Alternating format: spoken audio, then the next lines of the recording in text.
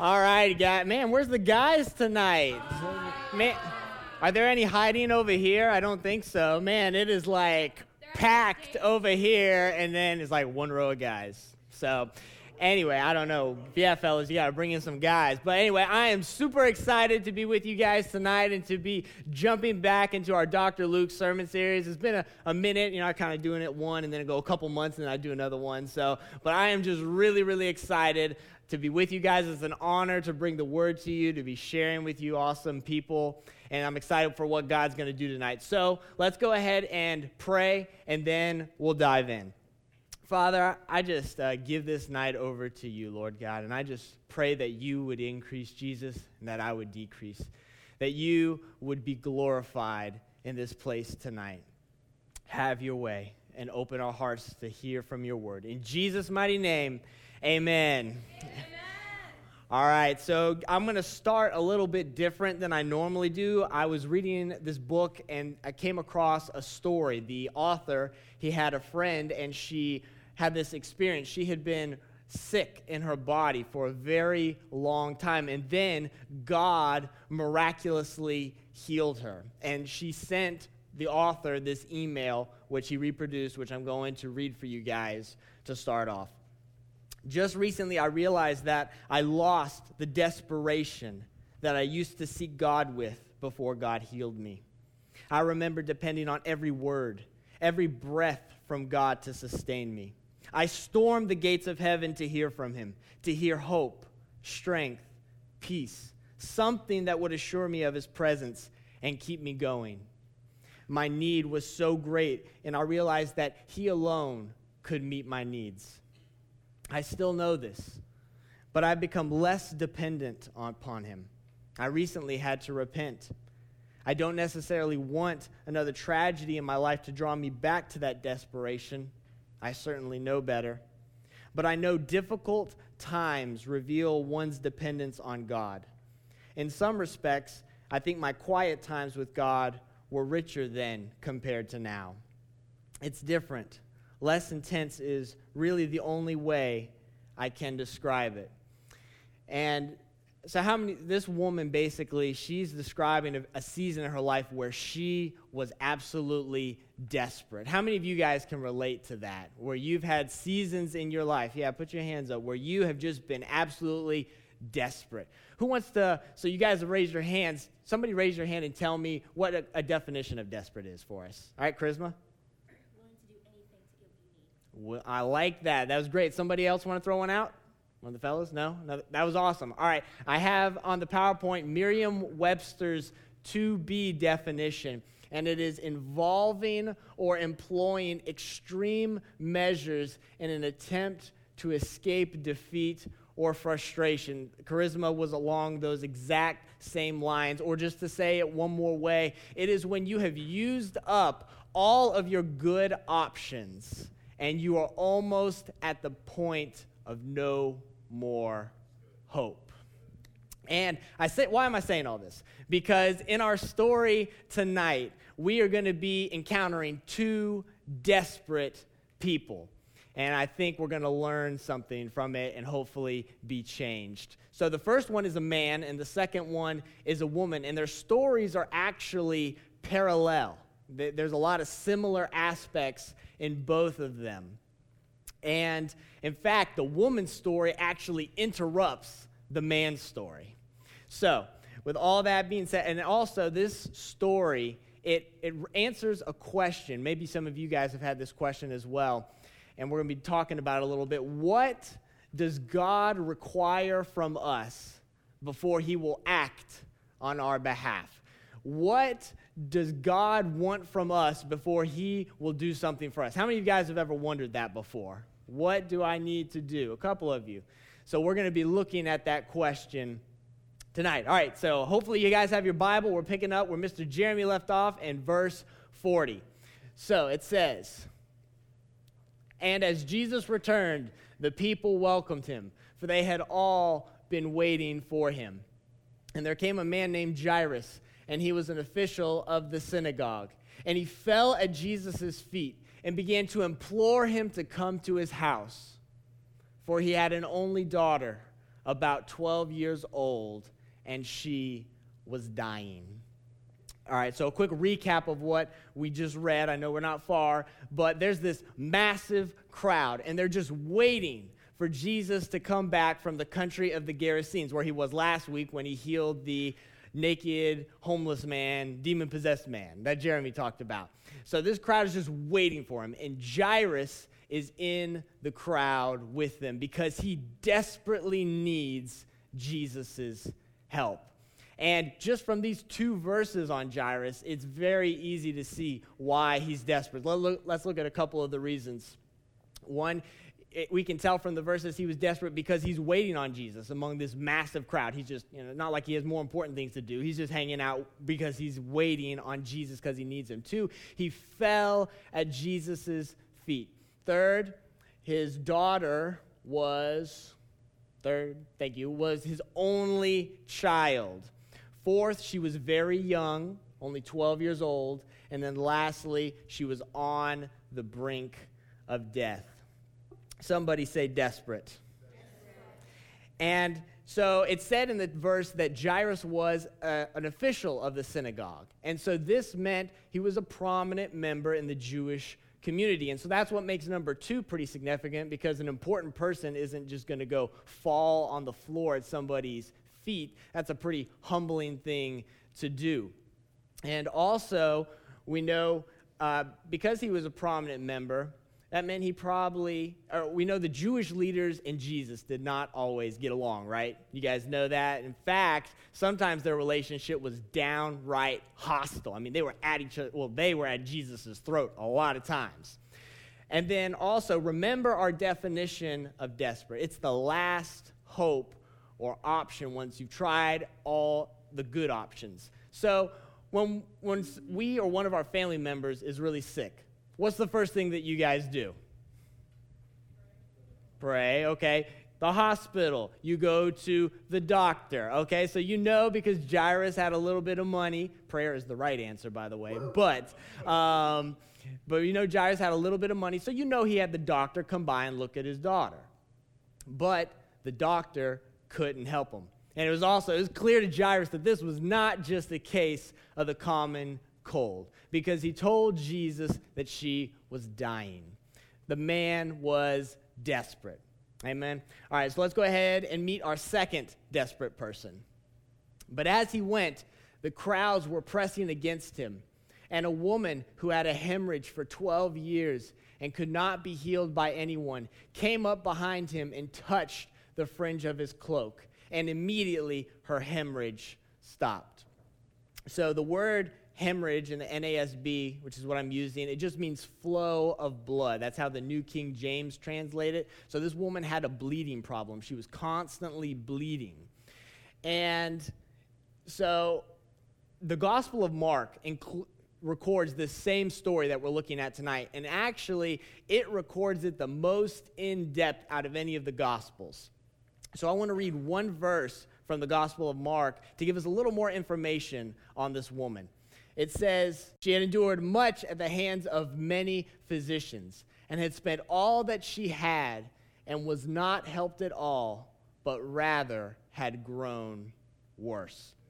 So it's really easy to see why this woman is desperate as well. Here's a couple reasons again for you guys. She had this problem for 12 years. How many of you guys are 12 years old? Raise your hand in this place. Okay, so as long as you have been alive, this woman has had this condition. And also, you remember that Jairus' daughter was 12 years old as well. So that means that at your age right now of 12, you are about to die. So that's pretty scary stuff, isn't it? Pretty scary.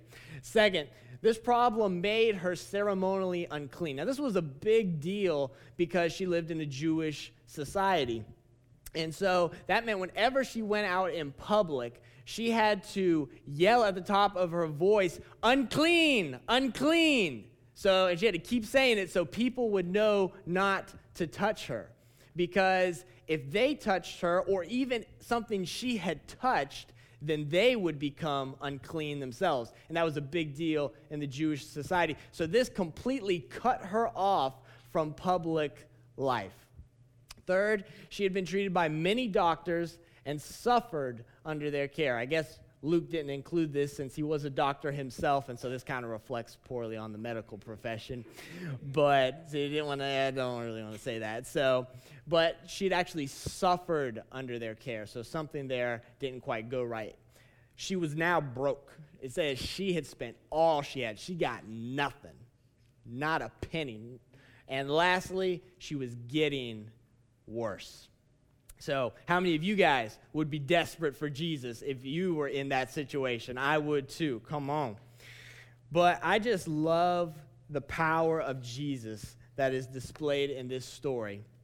The medicine of the day was tapped out. I mean, there was nothing else they could do.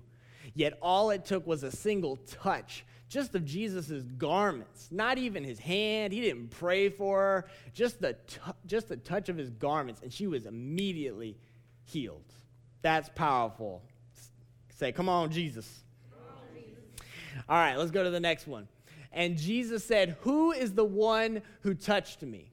And while they were all denying it, Peter said, "Master, the people are crowding and pressing in on you." But Jesus said, "Someone did touch me, for I was aware that power had gone out of me." So the question I have at this point in the story is, why did Jesus stop when he was on an urgent mission? I mean, Jairus' daughter was dying, and it was urgent, like we'll see in just a minute. So why did he stop? Now, I'm not going to tell you the answer, and that's part because there's not a definite set answer to this. There are multiple valid interpretations. The commentaries don't agree. But this is kind of questions that will come up as you're reading the word. And I want you guys to get some practice interpreting the word. So I'm just going to open it up for you guys. Raise your hand and tell me a reason. I want to make sure you guys are with me. You guys have been quiet. You're so good. I hope that means you're engaged. So why do you think, Kayam, that Jesus stopped? It took probably the same amount of energy to do either task. So you think Jesus was tapped out? You think he couldn't go heal? Okay. He might have noticed. Yeah, he noticed, because absolutely in the story he said power went out. So he noticed, okay, something just happened. But, he could have been like, sometimes, if you're walking down the hall in school and then, something happens, you just keep going. I got to get to class. I don't have time for this. But Jesus, he was like, nope, hold up, stop everything. So why did he do that? Charisma, your hand was up first. I think that he was curious who was looking for him. Yeah. For his healing, and that's why he had to stop. Okay, yeah, good. Natalie? He wanted to make an example out of her faith. Girl, you're so good. That yours was good too, Charisma. Anyway, any other thoughts? I want you guys to think about it. Those are all great answers. Great answers, guys. All right, so let's keep going. When the woman saw that she had not escaped notice, she came trembling and fell down before him and declared in the presence of all the people the reason why she had touched him and how she had been immediately healed. And he said to her, "Daughter, your faith has made you well. Go in peace." So Jesus' statement, exactly what Natalie was just talking about, this really gets at the heart of tonight's sermon. And it goes back to that question I asked you guys at the start. What does God require from us before he will move on our behalf? And the answer is faith. There's a statement on your handout, and here's the fill-in for you guys. Great desperation can result in great faith. You see, our woman, she was desperate. She had spent the past 12 years of her life suffering from this condition, and she was now broke. She had probably resigned to the fact that she was going to die an early death from her condition. But the Gospel of Mark says, after hearing about Jesus, and then she went after him. She fought her way through the crowd, determined just to touch his garments, because she believed that if she could just do that, it would be enough for her to be healed. You see, her situation was not a good situation at all.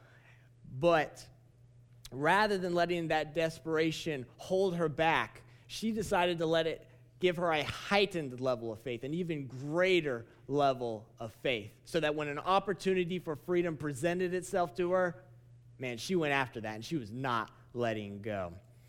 Amen. So let's go ahead and now see what happened to our man Jairus. While he was still speaking, someone came from the house of the synagogue official saying, "Your daughter has died. Do not trouble the teacher anymore."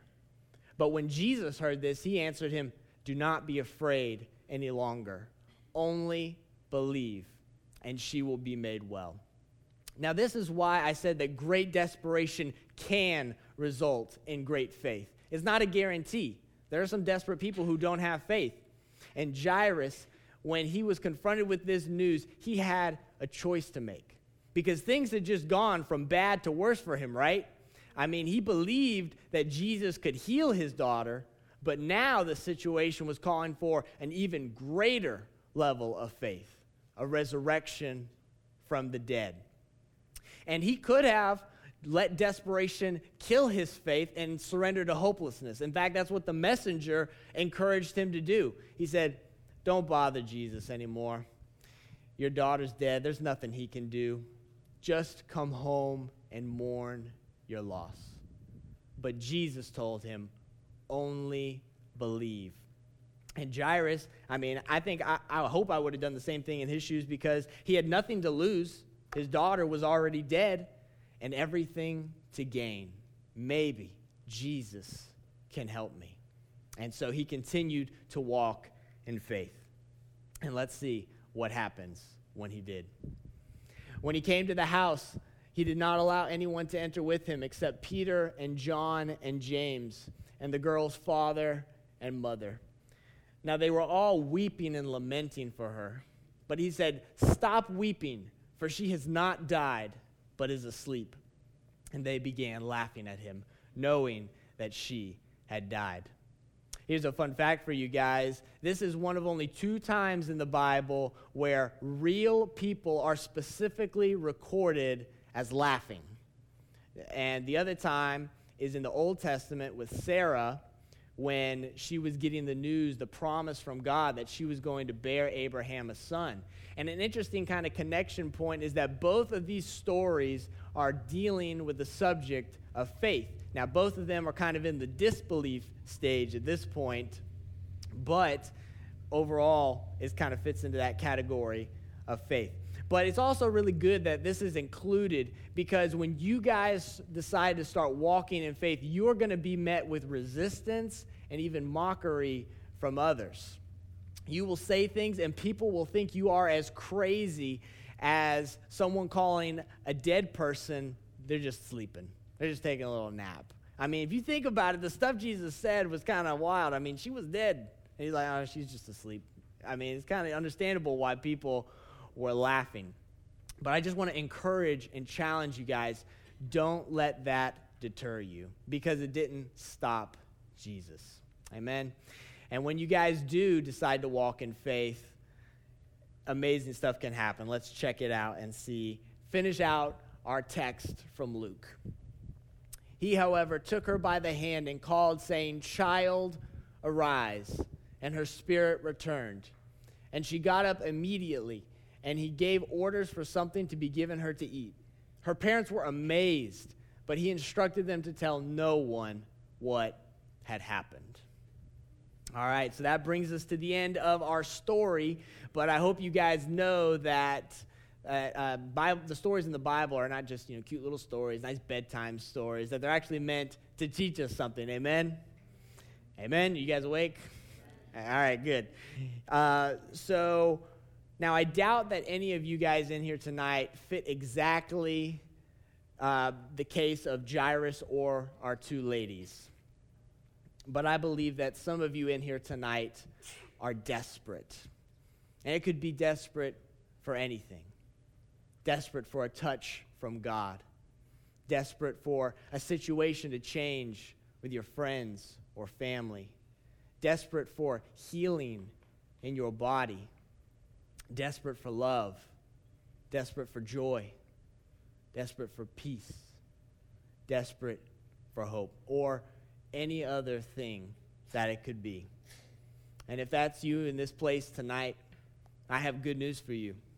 There is a man named Jesus who is able to provide exactly what you need.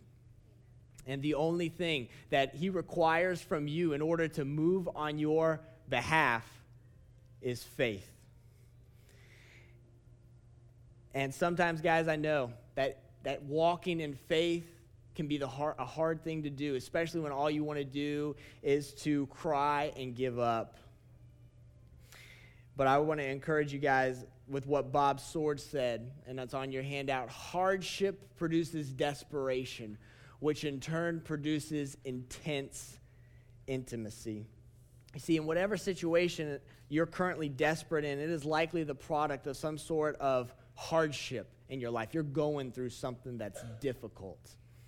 But like in our story, God doesn't leave us just to deal with this on our own. In fact, it's the exact opposite. God in his love will allow our hardships to bring us to the place where we're desperate enough to stop going to all the substitutes and where we're ready to turn to him. You see, in our story, guys, it wasn't until Jairus' daughter was on the brink of death that he finally decided to go and see Jesus and really seek him out. It wasn't until Our Lady had spent all that she had and been suffering from this for 12 years and had been to all the doctors and tried all the medicine that she finally came to Jesus and said, I need you. And when you do that, he is ready to step into your situation and fix what's going on.